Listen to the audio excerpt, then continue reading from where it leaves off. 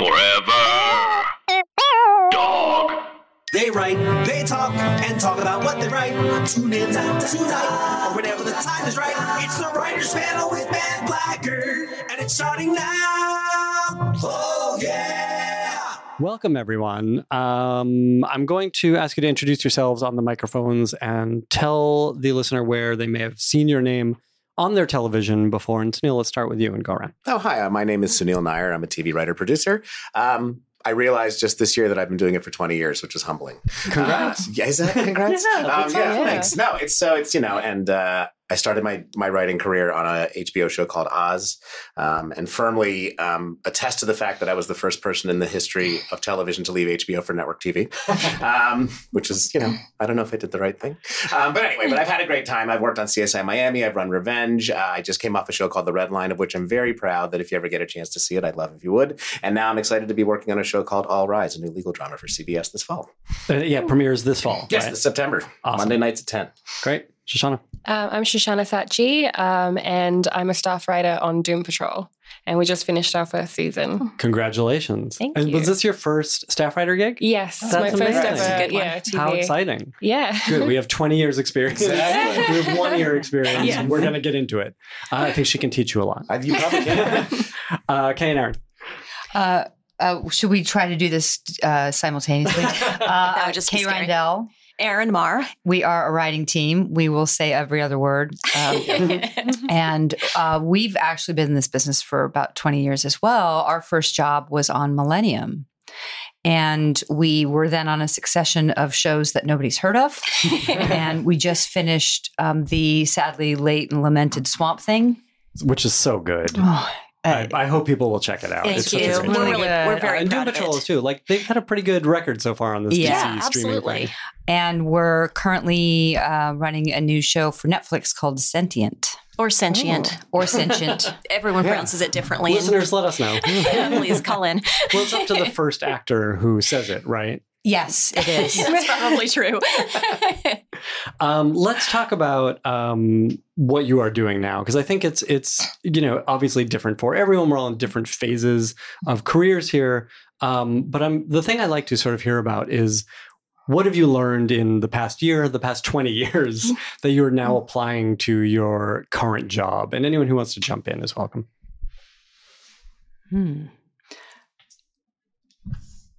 I mean, I guess I will say quickly that it's a great time to be doing this. For all the reasons that the content is extraordinary, there's so much different content that's supported, and that, creators like you guys are treated like the authors that you should be, actually, which is, I think, really exciting. But exclusive of that, as women and people of color in this industry, there's a kind of greater, having been in this for 20 years, like you guys are saying, that there was first just the chance, like we got in there. But now that's not sufficient anymore. And I think it's like, and I work in network television, and just finishing the shows I got a chance to do, there's vital conversations that we're having with institutions now that we're not losing the fights. And it's kind of exciting because they're starting to either join us or understand there's a point of view that's a necessity, and there's a kind of responsibility. And so as exhausting as the work is, and I can only really speak from network television, these fights are getting more worth it, and there's more allies in the fights to sort of get the real stories out there to the widest possible audiences. That's incredible. And I remember we talked about this a little bit when we first met, that like Redline was an ambitious show in terms of saying something. And I'm curious to hear about the conversations that you had in bringing that show to TV and actually putting, issues on television while still making it entertaining, which the show was. Yeah, I mean, I'll say quick, but, and Redline was the show that many didn't have a chance to see since it aired basically against the last 4 episodes of Game of Thrones, which is not the ideal time slot for anything. But, kudos to CBS for letting us have a chance to do it. And kudos to Caitlin Parrish and Erica Weiss, who are the 2 women who created the show. And really, it was their spirit that sort of fed the rest of us to realize that what is being put on screens, and especially on screens in the most watched network, there are fights you can't lose, because once you lose them, you're losing the nature of the content and the messaging out there. And it's weird to realize there's fights that I've been on shows like Revenge, and we'll fight over something. We'll realize like, okay, I guess you'll fuck him over this episode and not next episode. And fine, that's the end of that fight. And so we have a dramatic commitment to it, but the loss isn't dangerous. And maybe that's too melodramatic a word, but like in a sense, like the Red Line, there were fights that we had where we think, And not that, I mean, this is not me saying that the network is a bunch of people who are sort of predisposed to be against the ideas we were trying to tell, but they were conversations about race, about gender, about orientation, about representation, about religion. And everybody has ideas and everybody brings what they have to the table. But where we sat a lot of times were these ideas, and, you know, and Caitlin and Erica put together such a brilliant room on this show. Where we thought if we lose this battle, what's going to end up on a screen is something that we can't stand behind. And it was kind of a really exciting place to be because it makes it so much clearer what you're trying to do. Because there isn't the idea of, okay, well, how do we recover when we lose this one? And the fact is, and they also had wonderful suggestions for things that we were, I mean, the show was much better for the studio and the network, and I don't want to imply it wasn't, but there were certain conversations, and especially about race, where they were fights worth having. And I think that at the end of the day, those of you who get a chance to see the show will see that I don't think we ever got polemic about sort of the ideas that we had, nor did we ever live in a fantasy liberal world in this show that, you know, it wasn't liberal wish fulfillment, but it was a liberal fulfillment of a wish to put this conversation on television. Yeah, I think that's important. And even, you know, we were talking about genre and science fiction. I know you can't talk a lot about your new show, Erin and Kate, but the conversation we were having before we started rolling about, this is a show that takes place 5 minutes into the future.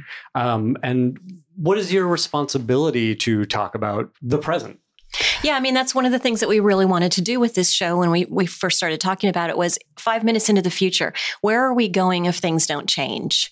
You know, how bad is it going to get? Without presenting a show where it's too depressing to watch. You know, so you still have people who are, you know, active and vibrant and doing things and creating things. I mean, even during the plague, people were still creating art and writing and, you know, making poetry. So you still have that, but you do really want to project these things into the future. What are the consequences of what's happening right now?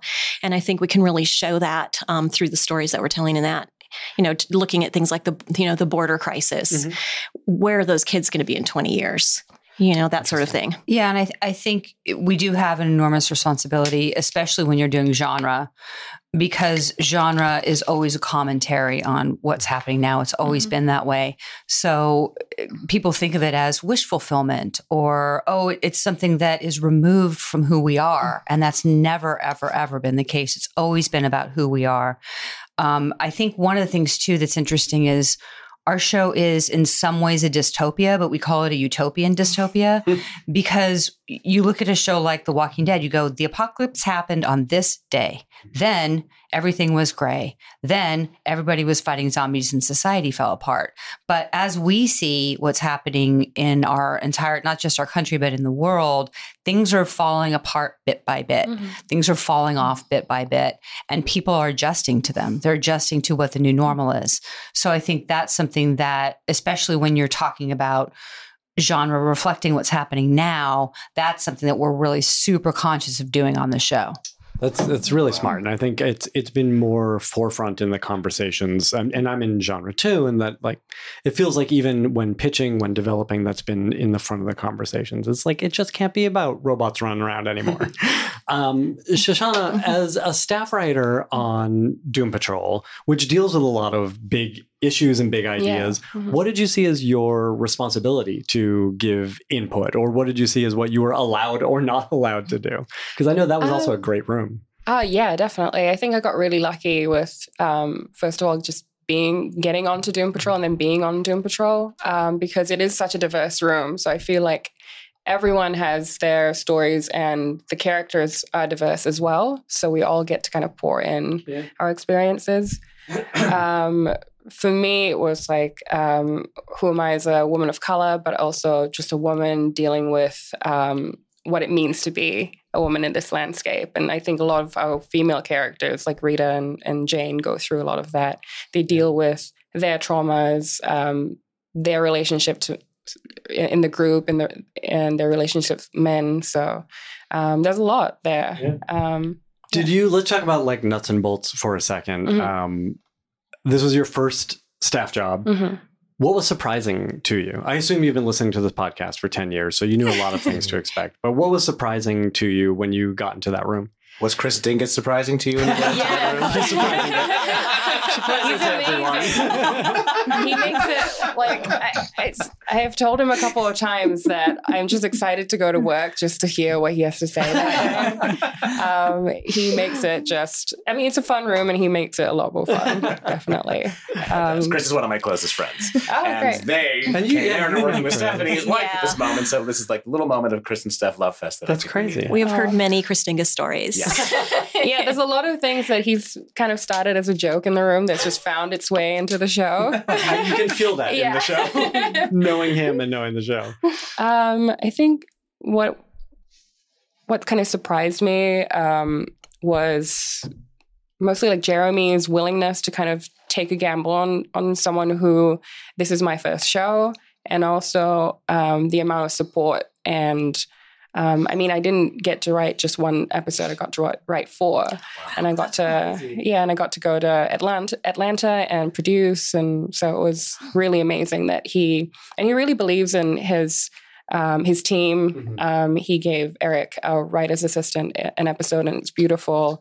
And so I feel like there was more of this camaraderie, more of this people supporting each other and supporting growth with even the lower level writers. So in a lot of cases, you hear horror stories about writers feeling like it's everyone for themselves and stuff. So that was surprising in a good way. Yeah, that's really fantastic. Yeah. And I feel like that's something I've been hearing more of in the past few years as sort of another generation of showrunners comes up. They're really looking out for rookie writers because that was them. They remember that and in a more visceral or immediate way. And he was also really open to diverse casting and diverse directors and getting more female directors on our show. So, it's really a dream. Yeah. That's great to hear. I've been really lucky. Can I add to that for 1 second really quickly, though? It's not just the idea that we were once the rookie writer. Oh, actually, I always speak for myself. Mm-hmm. It's also that you are far smarter than I was. I'm not joking. Like the things you know and the things you bring in, as you know, I'm 50 this year, and there's a lot of things I do know, and there's a lot that I don't. And there's a kind of necessity for a generational span in a room now because there's a million things I don't know that you do about culture or about technology, about anything. And so it's also like the world has changed enough in the 20s because most of the people that used to be me when I was me kind of came up the same way. And now the stories are different. And so actually the human beings in the room, to me at least, are far more exciting than they've ever been because they bring in these life experiences. And there's also the opportunity that someone's going to want to hear that. So anyway, I think it's not just like I was once you. It's like I was never you. And that to me is the exciting. That's such an interesting idea, though, and this has never occurred to me to say in this way, that like the last 15 years of television is so wildly different from the first 75 years of television or 70 years of television. Yeah, I mean, when we got in, nobody really was trying to do TV. It wasn't a thing. And we started out thinking we were going to write features. We were wrong, but we started out that way. And when we got our job on Millennium, it was really more of a fluke than anything else. And we literally knew nothing. I knew how to turn the television on and watch some shows, but we didn't know anything. And we worked for Morgan and Wong, who were the best mentors. And they had come up through Stephen Cannell. And Cannell was really all about teaching writers how to become producers because they didn't know anything. When they were going to their first meeting on a Cannell show, they were looking through a script trying to figure out how many acts were in it. Sure. So they were because they started that way, they were very willing to help other people start that way. And Cannell really instilled in them and in other people who worked for him, you bring people up, you teach people how to be producers. And they did that for us. And when I see that happening with newer writers, it just makes me so happy because these writers are just going to be able to succeed that much easier because they've been actually mentored and taught. Because now it feels like there is a whole industry devoted to helping people figure out how to crack it and get in. And there's so many different things. I mean, I think it's really confusing in a way because there are so many programs, so many podcasts, so many classes you can go to. So many legit podcasts. Only a couple. There's this one, and then there's some other lousy ones. But it's seriously like an industry, and you see people who are dedicating every waking moment to figuring out, how do I do this? How do I break in? And that absolutely wasn't around when we were starting out. Not at all. It was just sort of like, oh, we're writing TV now. It literally was that. I'm curious to hear if you can remember about that Millennium situation, and like that was a good show. And that was a good did it go show. 2 seasons? 3. We Three were on seasons. for the final 2 seasons. Yes. Okay. So had they figured things out by the time you all came in? What kind of a machine did you walk into? And what did you see as your roles there? Yeah, we walked into the 1013 Chris Carter machine. They had it all figured out. It was the first year when we came in, season 2 of Millennium. It was the first year they were moving X-Files to Los Angeles. So Millennium just got that crew. Huh. And there weren't a ton great of crew. shows. There were shows shooting in Vancouver, but there weren't that many. Yeah. So we had the best crew, literally the best crew. They were amazing. And they already had this sort of, this is how we make TV shows, and it worked great. We, it was not this way on X-Files, but we always had scripts before prep. We were never behind. We were never over budget. That was really great. I mean, it was really great to come into that to see how it actually works, as opposed to coming in and going, oh, this is how it doesn't work. Okay, but how does it work? Like what? How do you actually make a TV show competently? Yeah. Well, so what I'm curious to hear what specific things you took from that experience that sort of stayed with you that you could then apply as you moved up through the ranks and are running your own show. I mean, one thing was interesting. We went to our second show and went, oh God.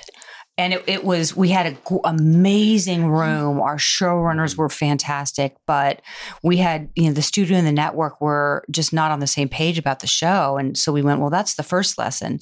And then kind of as you move on and work with other showrunners, you start to realize when we worked with Morgan and Wong, we always felt like they hadn't planned out every beat of the season, but they had figured out where they wanted to go. They knew we're going to do a 2-parter here and here. At this point, this is when this character is going to go crazy. And then here's our ending. And we stuck to that.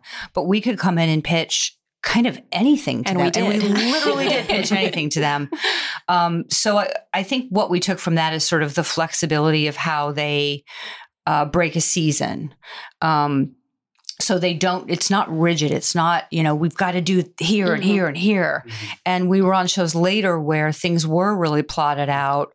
And then you realize, well, we actually have to move all this stuff up because we don't have enough story. And then people who were just in their minds rigidly thinking, okay, well, but we had it figured out. Now what do we do?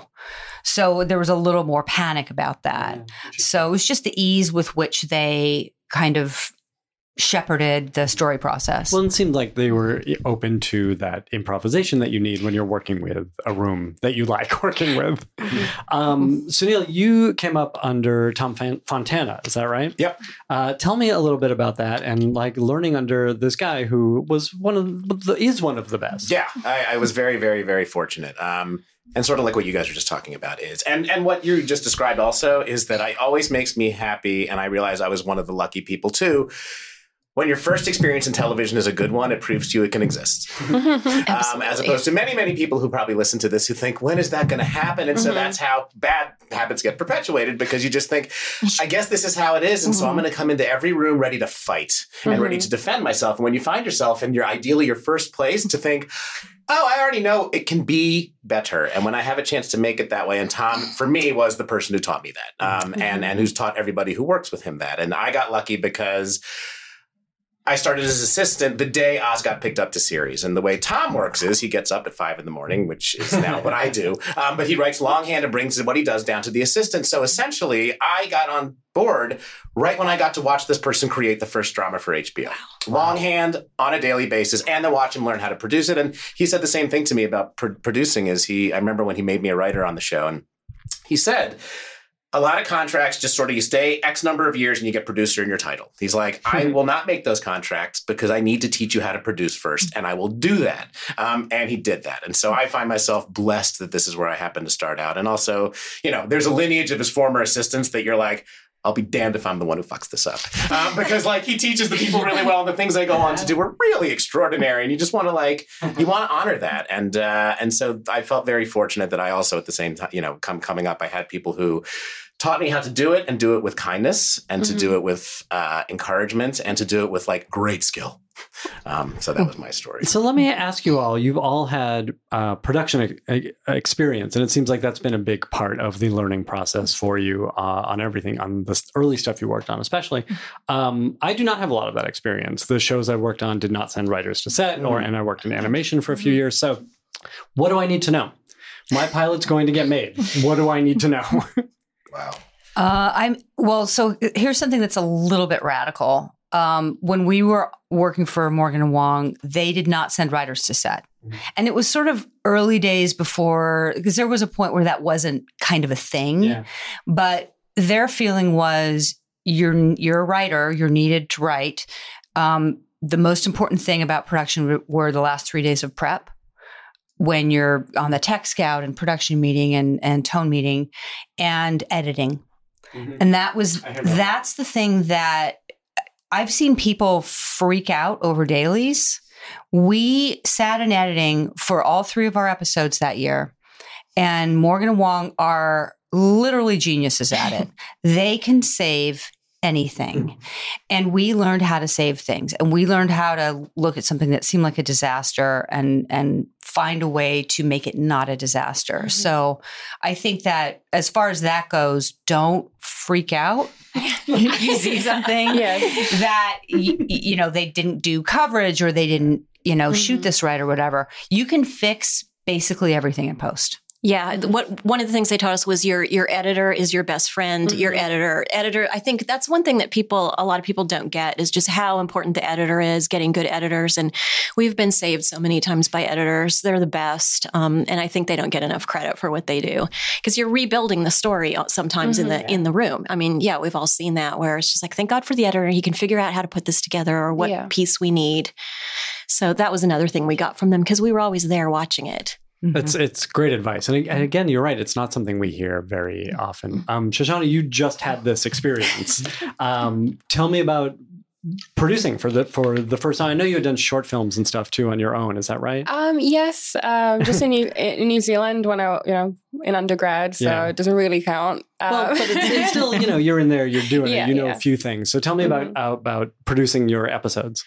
It was a lot of trial by fire. Mm-hmm. So, which the first episode I wrote was episode 2, and landing there and then just dealing with these actors that I've always looked up to and watched on screen. So that was kind of crazy, and telling them yes or no, you can't change that line, or yes, I will work. Wow. I'll work your ideas in, and I'm sweating and running back and forth, and the 15-hour days. Yeah, it was crazy, but I actually really learned to love it. Mm-hmm. As stressful as it is for a writer to be in that kind of an environment, because we all just rather just be alone writing. We don't want to be in that hot seat. But it was really fun, and when you get a really collaborative director, you get to really kind of discuss and find and discover a lot of the story together, and discover and learn things about the actors.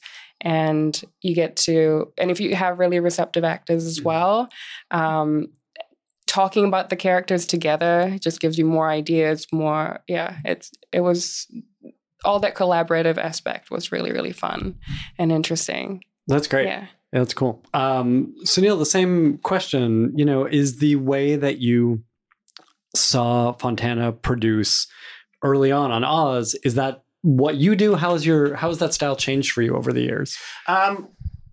I think it is kind of what I do, honestly, because it really works. And that's the funny thing about this industry, is the nature of producing a thing, except for the technology that changes, it's kind of the same thing. It's a bunch of people got to get in a room, come up with a script that everybody likes, then prep that script, shoot that script, and edit that script. And there's no changing that curriculum. So in some ways, if you learn how to do that correctly, there's adaptions that have to be made. And and you guys work, the one thing I've never worked with is heavy VFX. That's a thing that I know is not in my arsenal, that one day I want to learn, because I don't know how to account for that and the things that you guys are doing. And I'm like, it's a real deficit for me. But honestly, the way that Tom taught me how to do it, he had certain things. And again, you alluded to it too, is he always said, if you don't have a script on the first day of prep, what that says to everyone else working on the show is you also don't have to do your job as hard as we would like you to do it. And it just always stayed with me, because it's it is your job to make sure you're working hard enough and efficiently enough and creatively enough that you have that script to say, here, we're putting 100% of our effort in. We ask the same from you. Mm-hmm. And it's a thing that has always, always, always stayed with me, and has been a very, of paramount importance to me. And also to make sure, in the same way that Tom did it, that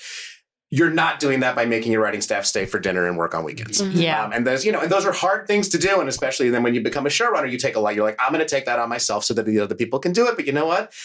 that's the job ultimately. And it's not, but it's really, he taught me all of those things and he showed me like it can work. And this can feel like a family that is making a show as opposed to a bunch of people who are working together making a show.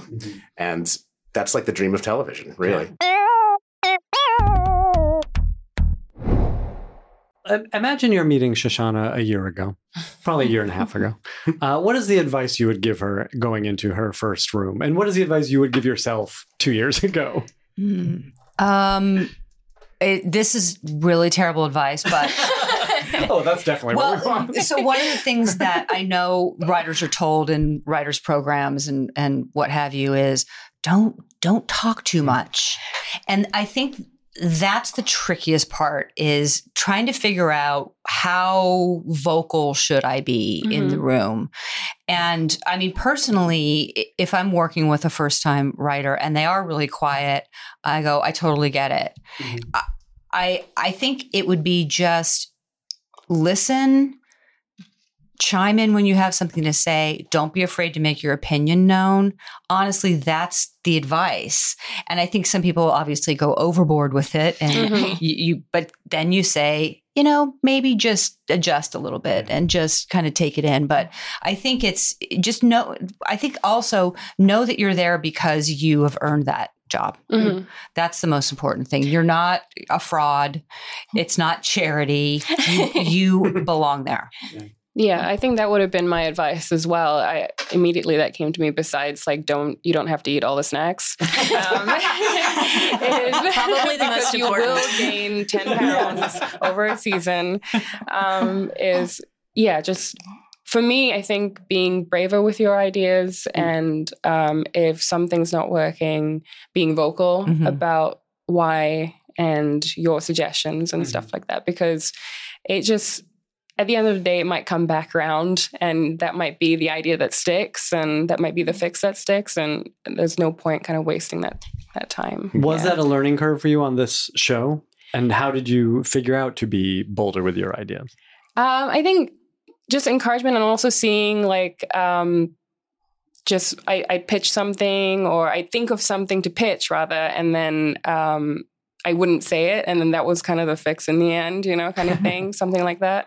And I think we've all been through that. I grew up kind of being more of a listener, not kind of, so I'm definitely more that person, not very vocal at the table to begin with. But then once you kind of get to know everyone and you're, kind of all in the same boat trying to figure out the same story, then you kind of there's a comfort level and sort of reading the room. Before we get too far from this, I found it easier having a partner to figure out like what that dynamic is in the room. I'm curious to hear about your early experiences and figuring out what each of you does or when the talking happens or doesn't happen or who talks when. So one of the things that's good about having a partner is if something weird is going on in the room, you can look at your writing partner and you can go, like, is it just me? No, it's not, in fact, just me. Right. Something weird is happening here. I think we're pretty individual in the way that we approach the room. So we don't team up or anything like that. There are things that we love that are the same. There are ideas that we just both would be like, if somebody said, what do you think about an ancient manuscript? We would go, absolutely, let's put that in here. Yeah, I think for me, the hardest thing actually when we started working together and having to pitch in the room is if you said something I didn't agree with. Yeah. And then I would have to be like, actually, I think, what if it's this? And then I would shout her down. Yeah, and then it would get brutal. Yeah. But yeah, it's funny because it's you sort of start out feeling like you have this kind of loyalty to your writing partner, and then you have to realize, no, it's about the room and it's about the big picture. Yeah, it's a loyalty to the story, really. Yeah. And if something doesn't work, you say so, you know.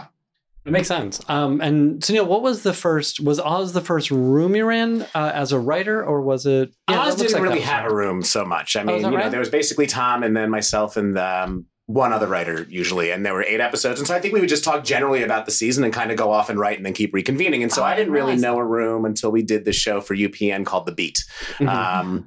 Which was a bold attempt at a cop show that starred Mark Ruffalo, actually. And then and I actually really love the show, but I do think boy, did Mark Ruffalo's career get saved because that show was not successful. Because if he'd been on that for the next 5 years, none of those other things And happened for the UPN, board. I mean, UPN. we've been there. Oh yeah, it was an experiment, but they let us try the thing. But it was, it was great being in a room. And I think to sort of what you were just talking about, Shoshana, it's weird because I still have this happen in rooms where I'm like, I think a thing and then I don't say it, and then the thing gets pitched. And you're like, and the weird thing I realize, at least I feel for me, is like, oh, that's great. It means I'm speaking the right language. Like there's a validation in the hesitation. I think it's actually a part of the process as opposed to like the self-recrimination, like, oh, if I just said that. Like the point to me more is like, okay, great. Like I'm thinking in a way that solves the problems of this show. And so that then you start speaking it more because you have a confidence that like, I do speak this language and I have great things to say in this language. And I think actually those moments at least have always been for me, not so much like, oh, I wish I'd said it. It's more like, hey, I might have said that too. And I'm actually speaking this show. And there's to me something really exciting about that.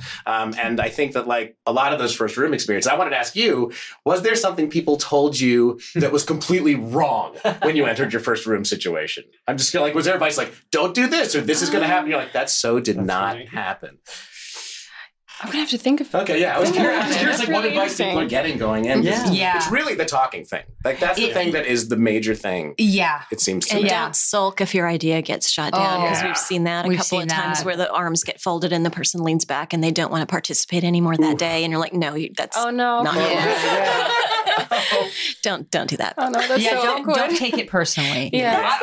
Obviously, sometimes you're working for a monster, but most of the time you're not working for a monster, and just don't take it personally. And I think that's one of the things that happened because of the Writers Guild agency situation is people started doing the staffing boost on Twitter.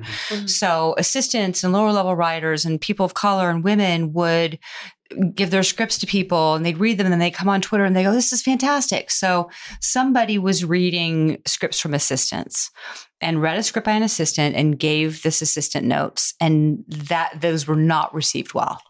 And the assistant got threatening and nasty. Whoa. And you have got to learn how to be criticized. It's so important. And at first, of course, you take it personally because it's something you wrote or something you thought of, but it's not personal, and you've got to not do that. Do not threaten somebody who offered to read your script, please. Well, this job is such a combination of needing to have an enormous ego and needing to have no ego whatsoever. Yeah, exactly. Right? So tell me about navigating that. I mean, we've been on a lot of first year shows, like 157 first year shows. Notorious show killers. Oh my God. We are. You are not. We killed UPN. I mean, we killed whole networks before. So the first thing that happens is, you get in the room and you go, oh, I hope I have things to say. And then you do. And then it's when you write your first script and you go, well, this is it. They're finally going to find out we're frauds. We're going to turn this in and they're going to say, how did you ever get hired in this business? I think every writer has imposter syndrome well, some don't, but a lot do though. Yeah. But even like we worked with Darren Morgan, who is a stone cold genius, and he has imposter syndrome. Yeah. But I think it's just finding that, because you do have that. It's a struggle. But I'm just at the end of the day believing I have good ideas. I've been doing this for a long time. I do know what I'm talking about. But there is always that, insecurity. I think all writers have it. I think everyone has it. Yeah, I think that's a good point. Yeah. We just put it out there for people to comment on. Yeah, every time Jeremy would be like, so why did you write this? I'd be like, oh, I don't know. It's terrible. But it's like, no, it's good. And I want to know why, like, what's behind this. And it's hard for us to not be modest. It really is. It's like we're just waiting to be kicked, which is not even remotely reality. As long as you stay off Twitter. Yeah. But it is kind of true. And I think it would be helpful, I think especially for women, to own our talent. And I don't think, I certainly have moments where I'm just like, oh, it's just this thing. And using the word just is insidious, and we do it all the time, and we were taught to do it. So I think it is about us not thinking, oh, they're going to think I'm bragging. So what? Just owning it. Sort of the same question, but as applied to show running. The question we had asked Shoshana about, what do you wish you had known? Sunil, is this your third show that you're running? So yeah, the show I'm working on called Red Line is done. I'm now on All Rise co-running with Greg Spottiswoode, who I also just want to say, and he again approaches this in the way that we're talking about. When we were hiring the assistants in the office, he would ask them what they like about the process of writing, understand they wanted to be writers, and then really made it clear to them, which I was happy with because we did the same thing on the Red Line. And I feel like I'm hearing it more and more, which is also nice, is that obviously these human beings who are assistants are here because they have a brain in their head and they will be happy to do the job that they have taken, but they're smart people who get to be involved in the process. And so all the assistants in our office who are magnificent people are in the rooms with us every day and contributing. And so I also think there's something really encouraging about the nature of that. And it helps because it invests them in the show that you're getting to do. And they have incredible ideas. I mean, it's that tricky thing that we never want to sort of it's clear they never have to contribute. We never want to steal from them. But I mean, show running, it's tricky because you just kind of have to do it and figure it out. I mean, it's people can tell you about it, and it's a wonderful misery. Well, let's show running. Let's see if we can take some of it apart a little bit. Sure. Erin and Kate, is this Netflix show you're doing the first show running job? This is the first show we're running on our own. That's what I had hoped, so we can tie it in. What do they need to know? And Shoshana, having worked on a great show for a great showrunner, and Jeremy Carver is absolutely a great showrunner. What can you tell people who are running their own show? And to the same question, shows you have worked on, what have you learned from great showrunners? Despite having worked on a bunch of one-season shows, I'm sure you had great showrunners in there. What do you take from them that you can apply? But Sunil, let's start with you, having done this a few times.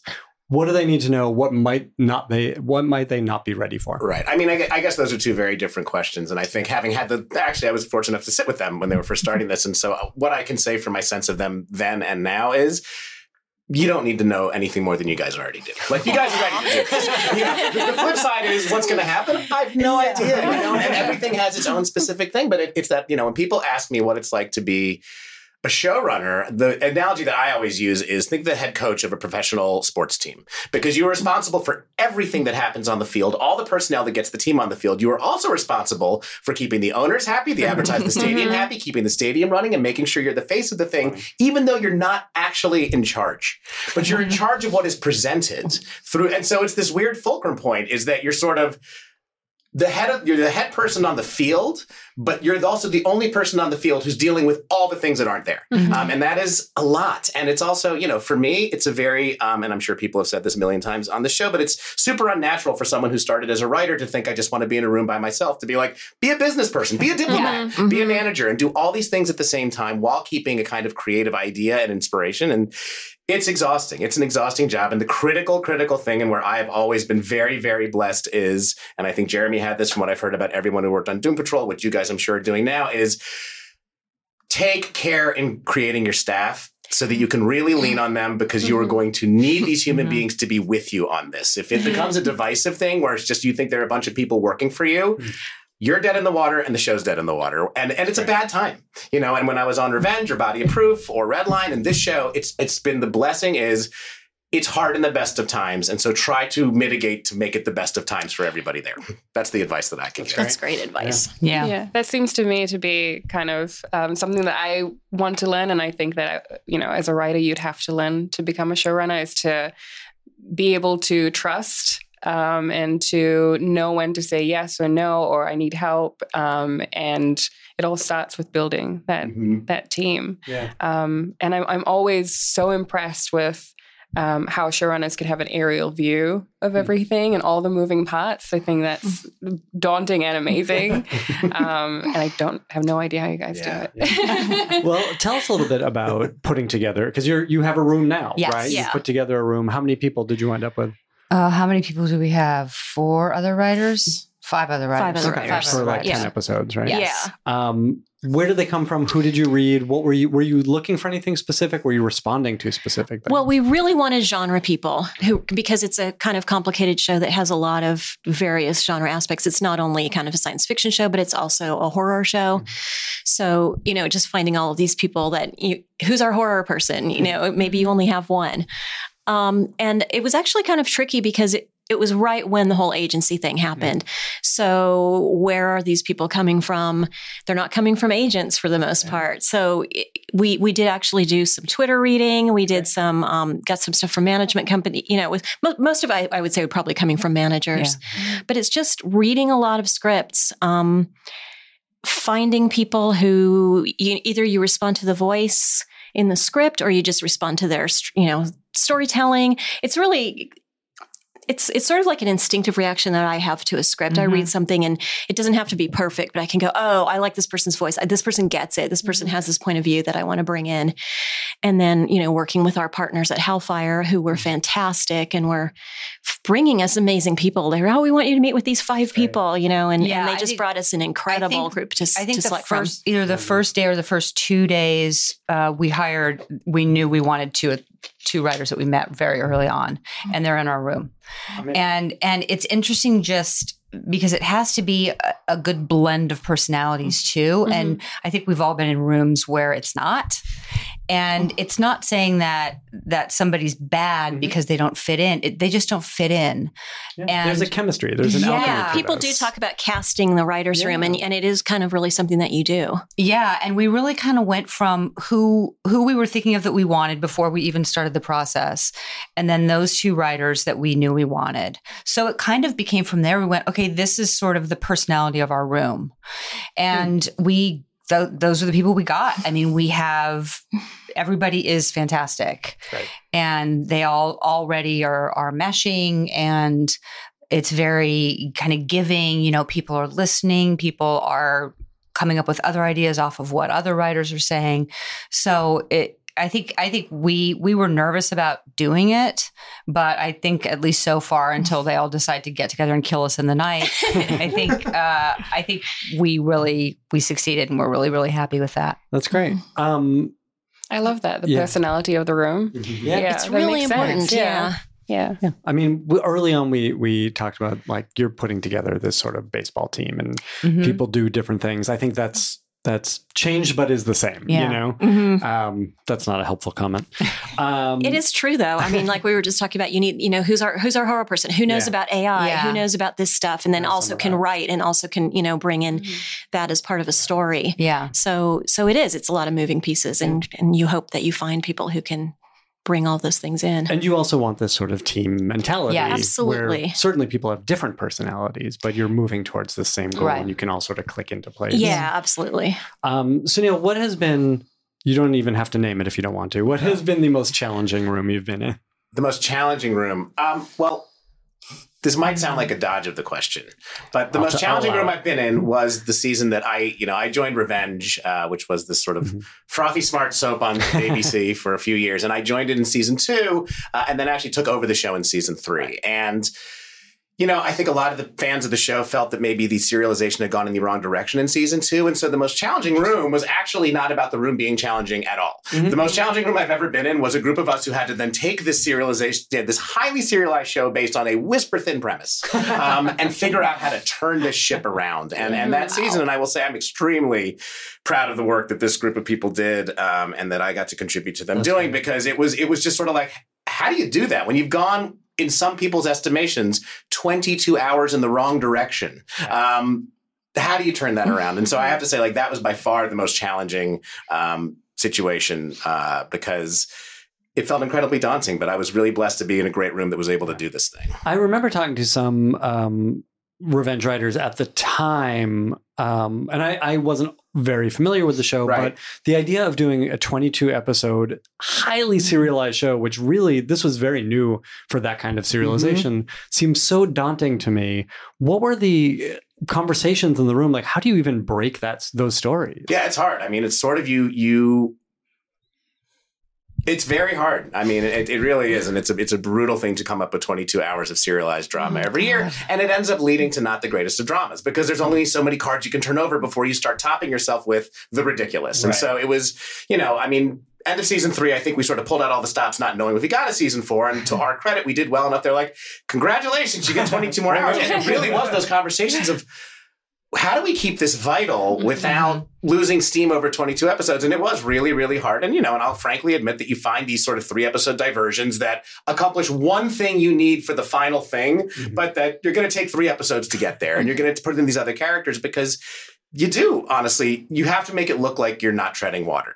And so it is hard to fill that content. And sometimes you nail it and you find a new story. And sometimes you think, oh, that was like a little 3-episode diversion, and now we're back to the story we're telling. But no, it's hard, and especially, again, when it is such a specific premise that this young woman has come back to get revenge on these 2 people. Like, that's it. And you're like, okay, we got 89 hours out of it.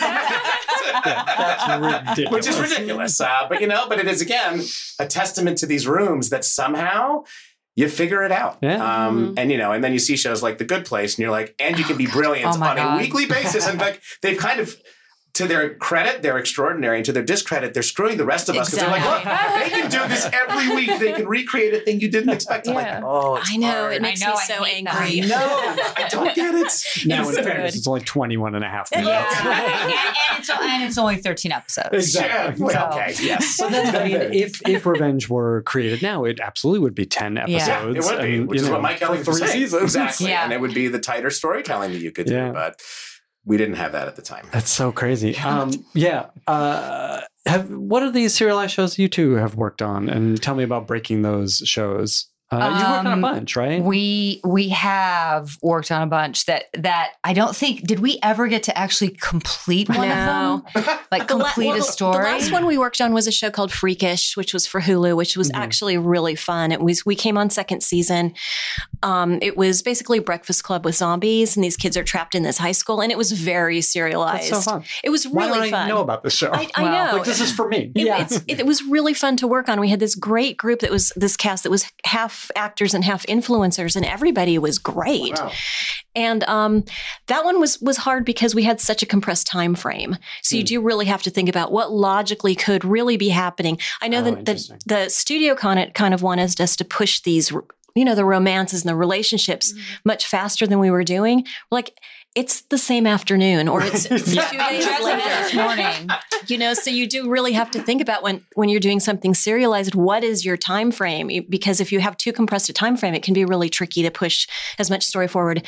Personal stories. Yeah, we did. We also worked on the first season of Scream, and it was the same thing where plus everyone was going to die. Yeah, but and you didn't know who the killer was. The whole season took place over a couple of weeks. So you can't really give MTV their romance when, first of all, it takes place over a couple of weeks. Second of all, there's a killer running around killing people. I remember hearing that a lot from that. It's like, why is this not? And that was a big struggle on the show. It's like, why is this not foremost of every conversation? Exactly. There's a murderer on the loose. Why are people still going to parties? Right, exactly. But then you want them to go to parties. It was so that was and there was just that sort of push and pull. It was very, very difficult to do.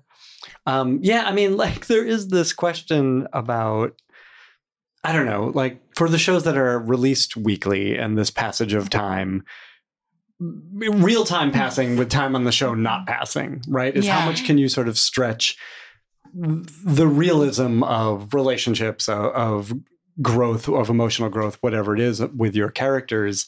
I feel like this is something that you've had to face a lot. This feels like it's something that you must have faced on a bunch of these shows. Well, I think that's true. I think especially in the age of streaming where people are just binging shows or even saving them up on Netflix and then binging them.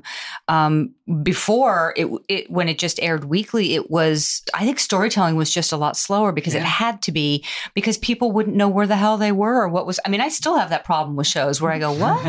What happened last season? I mean, I watched Riverdale and they do literally everything in the world on that show. And sometimes I'll be like, oh, that's right, there was a cult. But I think that storytelling has changed because of streaming and because of binging. It's become so much more serialized, and not just serialized, but throwing everything in there. Yeah, you don't save anything now. It's just like you have an idea, don't save it for episode 8, do it now. Yeah. Yeah. And I think this is good and bad. Yeah. You know, like it makes us create new ideas faster. It's true. And I think it's more exciting for viewers in a lot of ways. But, you know, it also, there's something to the slow rollout of a story. Yeah. And I think like one of the shows that I'm really loving now is Years and Years on HBO. Yeah. And it's very serialized, but it is not a compressed timeline by any stretch of the imagination. They will literally go years between episodes. Wow. So you're sort of reintroduced to these characters, but it's just done so well that you know exactly where you are with them. So I love that they can do that we're not just all going to be compressed timelines. And it's too hard to do. And I think it's exhausting the viewers too. I think that's true. Yeah, to the whole like saving stuff, like that was a lot of the conversation with Doom Patrol.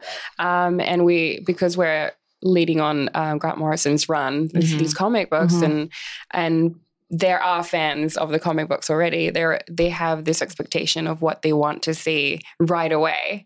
And sometimes it's kind of a balancing act between like paying that off and giving them the, you know, that character that we know that they're going to be wanting so badly to see, but also figuring out when do we pull back, and, you know, hopefully we'll have more seasons to tell that story and therefore more time. Yeah. And that's always something I kind of wonder about with writers and their relationships with fans. And, you know, what do you feel is your kind of duty to that, to the fan base and what they want to see, and versus your kind of pace with the story.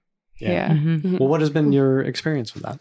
Well, it's like Caitlin, one of the women who created the Red Line, who's one of my close friends now, has a really interesting thought to that idea. She's like, what if Twitter had been around at the time of Cheers or these other shows that you love? And how would that have affected this thing? Because there wasn't that feedback. Yeah. There wasn't a kind of both an honoring of your fan base and sometimes an attack from your fan base based on these things. And it does change the nature of how it happens. And especially when you're, you know, the thing that's fascinating to me also is working on properties that exist already. You know, like I think about even when, you know, my kids are going to see the Harry Potter movies, they already know the story. Like when I saw the Star Wars movies, I had no idea what was about to happen. And so there's a really different thing that you're already being held to a different medium to either match it or achieve it or whatever. And I think that's like a fascinating different reality than I grew up in. But I just think it's hard because there is an immediacy to it. And speaking to things like the compression of time, it really feels to me like it's also what tone you want to hit with your show. You know, like the Red Line is my most immediate example. Like this show took place in this world.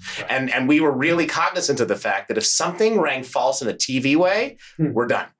We're done. The second you say to them, like, this isn't the real world, because that wouldn't actually happen. This is happening because we're in episode 4 of episode 8, and we need to get this together for this reason. And we thought if it feels like that for even a moment, the whole show is sort of blown because you now don't have to believe any of the things you have seen yet, because that just doesn't make any sense in the real world. And so, you know, I'm sure like as you guys are approaching it, you need this to feel like the feet are on the ground in this real world. Yeah. So if they're asking you to compress time, yeah. you're like, I'm going to lose the faith of the people that are watching this because the rules don't apply. You want the audience to trust you. Absolutely. So they stay with you. Yeah. And whether you're directly interacting with fans on Twitter or anywhere else, which we don't really do a lot of, but I think I just want to give a show that's respectful, that's honest, where you're not lying to the fans, you're not tricking them, you're not suddenly just throwing in a story that makes no sense because you think that's what they want. We need a twist, or you know, I think it's just about telling the best story that you can tell, you know, and I'm not necessarily going to be going online and finding out, well, do they like this relationship or not? Because it's I'll let you know. It's best not to. Exactly. It's best not to, you know, because you're, especially when people are watching it and you know what's going to happen, and you know, like you can't just make a U-turn because these two people want, you know, they want these two people to get together or not be together or whatever it's going to be. You can't just, can't deal with that. And I think too, like with Swamp Thing, what's hard is that there are 3 episodes nobody's going to see. And we can't really go, hey, so here's what was going to happen in these 3 episodes. And that's actually really painful because just based on how people are reacting to the show, this would have been so satisfying for them to see where we were taking these characters. And with that, you know, we just tried to, and Mark Verheiden, who was running the show, and we just really wanted to bring episode 10, which was now the finale, to a satisfying conclusion as much as possible. So we did go back in and, do some rewriting and some reshooting, because even though it wasn't our fault, the show got canceled. You want to leave the people who are enjoying the show with some sense of closure for at least some of these stories. Right. So hopefully, people will see that and go, okay, well, and that was being very mindful of the people that were going to be watching the show. Let's give them something. Yeah, we're a long way from the days, I feel like, when we came up watching television and a show would just disappear halfway. And this was a Chris Carter curse too. Like he had a couple of shows that just went away. And I was like, I love this. What happened? Yeah. No closure. And you can't really go on the internet right now. Things just disappear. Yeah. This is great. You are dare I say, one of the best groups we've had in a long time. We do have to wrap up though, and we will do so by asking what you're watching on television these days. What's getting you excited or inspired? What are you talking about with your room, your loved ones, your friends? Let's start with you, Kay. Oh dear. Well, I mentioned Years and Years, which I think everybody should watch. Yeah, I gotta check that and out. our room is obsessed with it. Yeah. Yes, okay. It's sort of a secular Handmaid's Tale in a way. But it's just not it doesn't push the envelope as much, but you will recognize a lot of things in it. Emma Thompson's in it, so there you go. What? Yeah. Okay. Emma Thompson's this is the first I'm hearing of the show right now. I've never heard of this. The creator is Russell Davies. Oh, no way. Yeah. Right. And I think it's absolutely, and I love tons of his work and the things that he's done, but this is, I think, maybe the best thing he's ever done. It's quite brilliant. Yeah, it's really good. Yeah. And it's got this amazing cast, a lot of whom you will recognize from various episodes of Doctor Who. And Emma Thompson. And the other show that I love that I don't think I know two other people who watch it is Younger. Mm-hmm. That show. I love that show. Younger. It's just so soothing. And I just pour a glass of wine and I watch Younger, and Sutton Foster's in it. It's just great. I love that show. That's a good one.